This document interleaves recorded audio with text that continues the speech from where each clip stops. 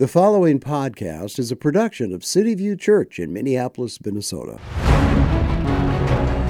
The following program is not ashamed of the gospel and is about to tell you the truth.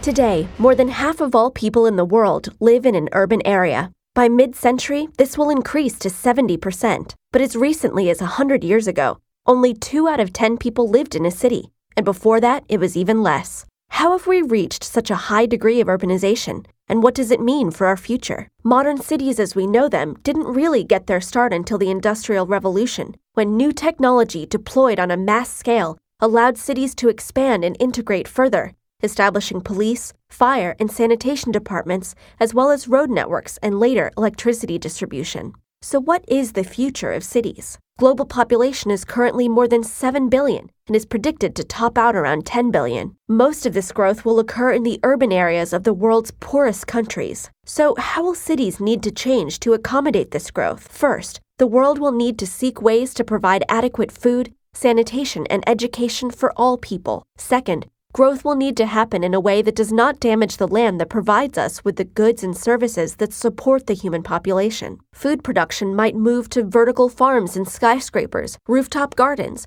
or vacant lots in city centers, while power will increasingly come from multiple sources of renewable energy. Instead of single-family homes, more residences will be built vertically. We may see buildings that contain everything that people need for their daily life, as well as smaller, self-sufficient cities focused on local and sustainable production. The future of cities is diverse, malleable, and creative, no longer built around a single industry, but reflecting an increasingly connected and global world. This podcast is generated by those who believe there is another alternative to what our culture teaches and thinks. We believe the truth that people want to hear is found in the gospel of Jesus Christ. Thanks for joining us today. Well, Pastor Walt, we're back behind the microphones talking about your thinking out loud. And you've been thinking out loud for a long time. And our current series, Where You Are Thinking Out Loud, is the urban community and urban ministry. And as I've been reading, trying to figure out, some of the places where you're going to go with your thoughts, I've come across some interesting stats, and that is major urban areas will continue to grow and baby boomers will retire and younger generations will dominate the workforce. So that's really the first area of big changes in the city, that there's a changing of the guard of the next generation. When you watch the next generation, they're so proficient in ordering Ubers and ordering food and getting reservations all on their phones. And we do a little of that, but not like them. How do you think the cities are going to change under their leadership? Oh, that's a good question. One of the things I just heard is this is the smallest generation in American history. So we've had to build up. Every generation has grown larger, but this generation is the first to shrink. So we have fewer. So one of the things I was thinking about just the other day when I heard that is, how will immigration affect that? If you think about the number of immigrants who are coming in. So obviously we know that the country is getting less white, is getting more colorful. Those who come in are primarily Christian. They have a different set of values. So I'm not completely sure that our country is going to swing so far to the left as it's been going for the last. So that's just a political observation. And then in terms of the workforce, I'm watching my son and his friends. They're really good at negotiating as far as their salary because there's such a shortage of workers. I think I shared this on one of our earlier podcasts, but there are 7 million men in the United States between the ages of 25 and 55 who are not seeking work. It's not that they can't find it. They've just quit. They've decided, I'm not working. And there are 7 million jobs open in the country. So that's something that's really different. Some people are forecasting, again, the end of Social Security and those kinds of things. But in terms of the city, we're going to see more of this public transit, living close to your everything, your shopping, your entertainment, those kinds of things. Then the important question we want to answer today is, how is that going to affect the church? Well, and I have heard that a lot of the newer immigrants coming in, undocumented immigrants, they do have a semblance of Christianity, but they really aren't Christians. And so we're really dealing with more of a pagan community coming in, and that's making a big difference in our cities. In fact, America's Christian majority is shrinking, speaking about things that are shrinking, and could dip below 50% by 2070. The Pew Research Center study shows that as of 2020, about 64% of Americans identify as Christians. 50 years ago, that number was 90. Think about that.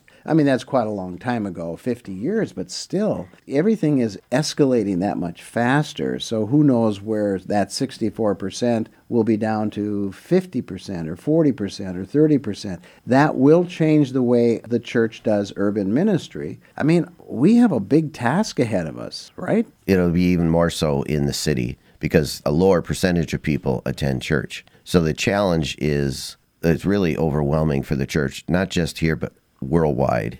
And I've got some statistics, if I can just mention a few from the Lausanne. Well, first of all, you're going to talk about the Lausanne paper. Yeah. And I think our audience needs to know a little bit more about what that is before you read those statistics. So tell us about where this Lausanne paper was published and what's it about. It's a conference on evangelism that occurs, I think, every year in Switzerland.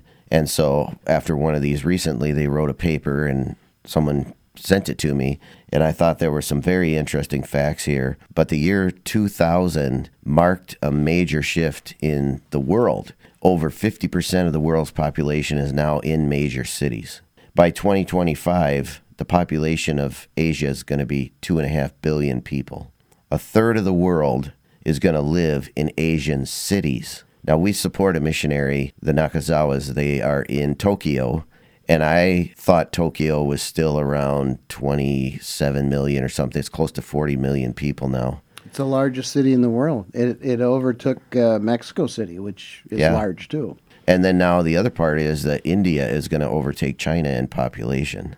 And you think about how many people are unreached in these regions. Now, Christianity is growing at a very rapid pace in certain parts of China and India.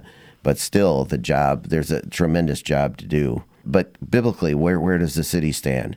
There's 1,000 mentions of cities in the Bible, and there's 100 different cities mentioned. The two most prominent, of course, are Babylon and Jerusalem. We'll talk about that in a future podcast. But God, in Isaiah 15 and 16, weeps over the city.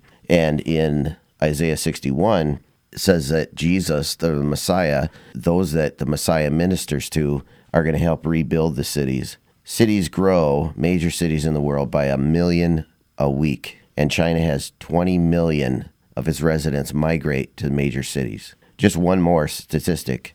In the world today, 1 billion people live in slums. Now, how do you do that? I noted this in my sermon last week, but thinking about the challenges that the church faces, we know that Lagos, Nigeria is a major city. And the city has grown so much, they've run out of land in one area, and the people are building out over the water, over a lake. And there's somewhere upwards of 250,000 people that live in houses on the water. So they built these little walkways. All the sewage, all the trash, everything goes into the water.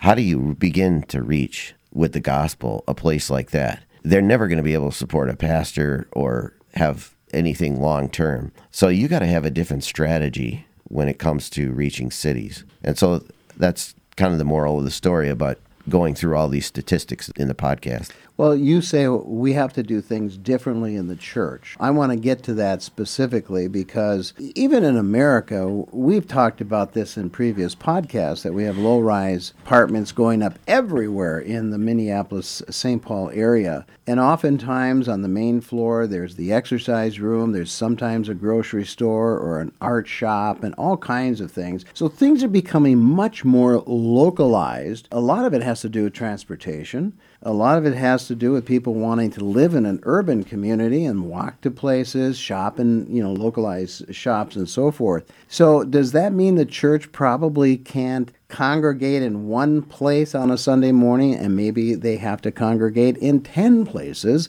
to reach the people of, each community. What do you think? Well, the thing that Christianity is supposed to be good at, and it's better at it in the Southern Hemisphere and in the East, in places like Asia and South America, is hospitality. People are desperate for community. And even though we've got tens of thousands of people within arm's length, people are lonely and they're looking for community. We see the unprecedented rises in anxiety, depression. People look for it through social media. So the church is going to have to figure out, whatever way it happens, through the current model, they're going to have to incorporate more opportunities for hospitality. We call it fellowship in the Christian faith, but really fellowship isn't just getting together and having a meal. The real word in the original Greek is koinonia, and it means participation. So we have to figure out how to include people and get them to participate in the church. And I do think there is some merit to what's happening in other parts of the world where people are being discipled into the Christian faith. We know that most of the young disciples didn't really have a clue who Jesus was or where he was taking them, but he brought them along and discipled them. And there came a point in that process of discipleship where they acknowledged, you are the Christ and you are the Son of God. So we have to have a little bit different perspective. I really think that the attractional model is going to go away, where the church offers goods and services that meet people's needs. It's going to have to change from building up the body of Christ and creating an opportunity for people to serve and to participate and bring some meaning. And I think that's why so many young people are leaving the church, because they say, why am I coming and just listening to a sermon? Why is somebody just telling me what to do with my life or how to run my life? I can get that from YouTube. I can get that from a TED Talk. The difference is the church is designed and built for people to participate and to have really a family. We've seen the breakdown of the family, the absence of fathers in the homes. The average American, I heard, moves like 7 times, and we're talking from one city to another, moves 7 times to a different location while their kids are being raised. So how do you get community? How do you get involved in that kind of thing? So these are lots of questions and lots of opportunities for the church as we move into the future. Well, I love that idea of hospitality and how do we build community.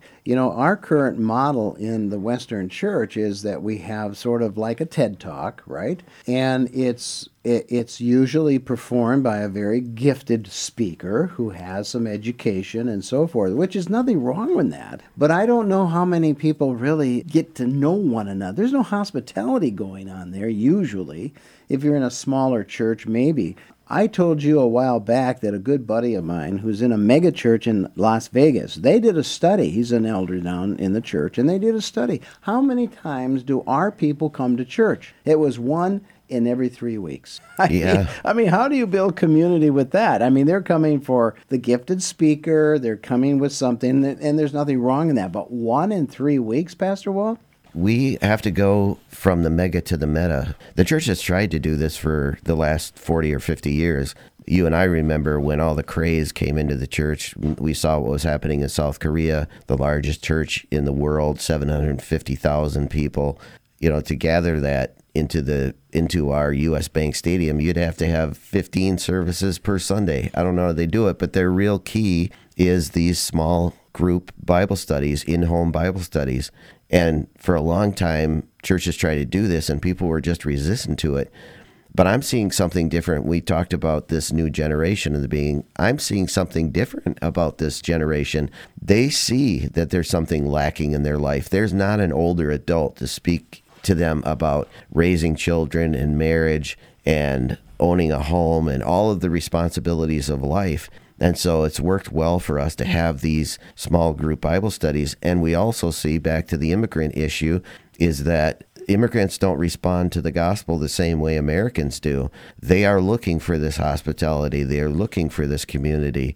I know of a group of people that meets in these high rises. They're not low rises, they're high rises. They're really tall, and they're in an area of the Twin Cities that's often referred to as Little Mogadishu. That's it's a high dense population of Somali people, and there are about half a dozen couples that live purposely in these high rises, and most of their time is spent in prayer, but they are there to evangelize. I remember many years ago sitting under Ray Bakke, and Ray Bakke said, if I were a suburban church, I would buy the biggest apartment complex that I possibly could find, and I would make that my point of evangelism. And I've told other suburban pastors too, we're even looking at it with us in the city. And now the immigrants have come to the Twin Cities, and they're spilling out into the inner and outer ring suburbs and into the rural areas as well. And people are saying, well, how do we reach these? Well, let's buy an apartment building and have a community and put people in there.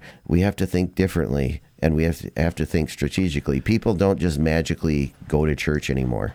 Well, and it's interesting, your church, City View Church in South Minneapolis, you're landlocked, and you're also people locked because you're full. There's nowhere else to go. You can't park on Sundays, or it's difficult, right? I mean, I don't I don't want to be disparaging for people that come to church, but the reality is you got to figure out, how do we do church differently? Do we break it up? Do we have multiple services? I mean, how do we do this? And I love that idea of an apartment complex. Usually, and you know this, Pastor Walt, most pastors say, well, we got to get a bigger building because we got to fit people. But I'm not sure that's the model. That's what you're saying, correct? Well, one of the problems in the city is finding church location where you can have parking.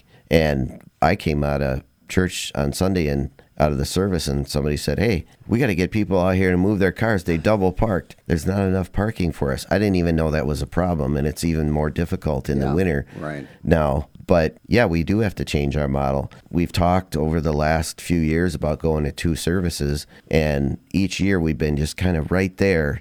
And I think we're limping through this winter, but City View might have to go to 2 services. So we'll have a smaller service, and we won't fill up as much, and it might kind of feel like, oh, this church is shrinking, when it's actually growing. Mm-hmm. I think we're going to have to implement into that some ways of taking advantage of the opportunity for hospitality and conversation and discussion with one another. Pastor Walt, you and I both know nonprofits, Christian nonprofits, that have started out with the Gospels being the center of their program. But somehow through the process of fundraising and success, they sort of focus in on their goods and services, whether it's athletics or after-school training and all the good things. But somehow the gospel is not front and center anymore. So as a pastor, on Sunday morning when you're preaching, you're giving the gospel front and center. But now the church is not going to be able to come together as much as it used to because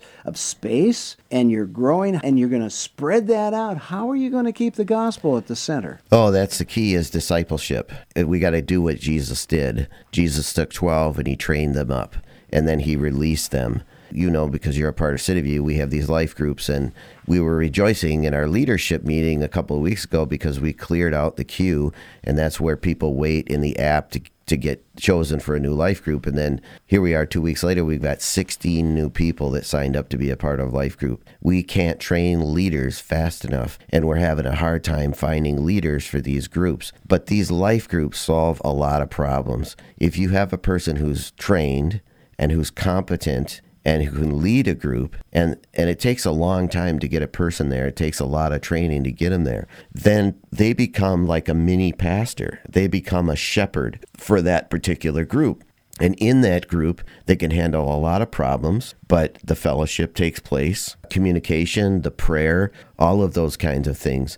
We've just been telling people what to do and assuming that they're leaving the church and they're doing it, and they're not. And we can see that in statistics. Barna has been telling us in all of his surveys for the last 50 years that Christians don't have a biblical worldview. And what our challenge is, not just the City View and all other churches, and I hear this from other pastors, is we can't just sit here and tell people to pray anymore. We got to pray with them, and we got to teach them how to pray. I don't know how we've missed that for so long in the church, but it's like the American church, just how many people we have showing up on Sunday is a gauge of our success. What a poor gauge of success. Yeah, it's nickels and noses, and you know that, but that's not making disciples. So, making disciples, as you're discussing, when people come to City View, do they know that they're going to enter into expectations of the pastor and the elders of the church that you will be trained to do ministry here at this church? You're not just going to come and sit. Maybe a lot of people do, but that's not the expectation, correct?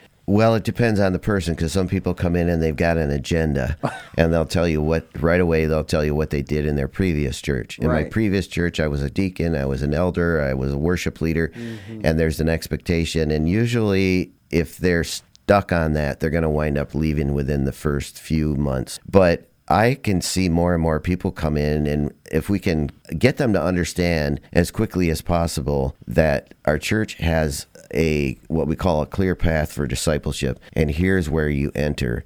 Don't just come in here and become a member and expect that you're going to serve right away, but you got to get on board with the vision. And most important, and I credit our assistant pastor Brandon for this, is he tells people when they come in, because he usually makes some contact with new people, the first thing that we want you to do is build relationships before you start to serve in any way in the church. And people will most likely respond to that. They understand if it's explained properly. So they come into the church and right away they've got some kind of relationship with somebody, and then we want them to get into a life group, and we want all that to take place before they start to serve in the church. And now we're to the point here a few years down the road of developing these life groups where we realize that we have to start ramping up our training. And that just simply means that we have to train people to become disciplers. Jesus discipled people who were able to disciple others. And all of us, in the bigger context of how do we reach the city, we have to start reaching the city one person at a time. That sounds like a cheesy catchphrase, but that's how Jesus did it. Gather this guy, this guy, this guy, see something. He talks about going, when he sends out his disciples, go into a town and look for that person of peace. We're just casting our net just so far and wide in the church today. We're not really investing in those kind of people who have the capacity to multiply the kingdom of God. I think all of this big church stuff is going to run out after a while. It don't mean that big churches are going to go away, but whatever church it is, it's just going to have to change its strategy. Well, you want to do the work of the ministry, and what's really interesting is that in Paul's epistle to the Ephesians, he explains that. He says, Jesus gave us gifts, and sometimes we call them the fivefold ministry. But all of those gifts mentioned in Ephesians 4:11 and 12 are to equip the saints to do the work of the ministry. Now, the work of the ministry could be buying apartment buildings and using that as a beachhead to reach people for Christ, right? The work of the ministry doesn't mean I'm going to duplicate Pastor Walt. We're all going to be Pastor Waltz running around doing sermons and prayer and whatever. No, they're doing the work of the ministry, which takes off in every different direction with a variety of gifts. So I think that's important. We've missed that somehow, that we don't really help people get to do the ministry which they're called to do. There's a lot of church hopping going on in the church. I would like to see some statistics on this. I would like to know, how long does the average American stay in a particular church? Because we have people come in and they'll say, I've been in the five churches in the last 10 years. And I think, wow, what was missing in that church, or you and your life? All of that has to change. We gotta find a place for people to stay and dig down and get some roots, and that comes in developing these relationships with one another. I have found that the reason I have skipped out on certain churches and gone other places is because my expectations weren't being met. Well, I came in with false expectations. As you said, a lot of people come in and say, hey, I'm here from this other church and I was a deacon over there, I want to be a deacon here. That's just not the right kind of attitude. But I think if we come into the church realizing God's led me here, I'm going to learn the environment of how this church works, and I'm going to be a part of it to minister to people in our community. Now, one last thought, and you're big on sort of the Catholic idea, this is a Catholic parish idea, of ministering to a certain location. Is that part of what you're doing? You're trying to get the community, I don't know how many blocks around City View, but you want to reach that community and pastor or shepherd them, as you call it, right? Exactly. So if the mentality of people in our culture now is going to be, I want to shop and I want to work and I want to recreate within a few blocks of the place that I live, they're going to want to worship within a few blocks of the place. So we got to find out strategies. My neighborhood alone in Minneapolis, where my church is at, is bigger than most cities in the state of Minnesota. I have a tremendous opportunity here. So the idea of this whole concept of regional, of people driving 30 minutes to go to church somewhere, I'm finding that this generation is willing to take less of what they want in a church to be closer to home. That's what I'm banking on for the future. What we should do, Pastor Walt, is bring in a couple of these new young people coming to City View, and let's talk to them. Let's find out exactly why they're coming to church. What are they being drawn to as they come into City View? I think that's very important. Any last word? Let's do it. Next time we're going to do it. I'll bring some guys in. We are bringing a bold statement about Christ. He's our only hope to face the darkness in our day. Thanks for joining us. We hope you enjoyed the podcast today, and please let us know your thoughts on our topic. We want to hear your feedback and your concerns as you think out loud. Please visit us at cvcmpls.org. That's cvcmpls.org.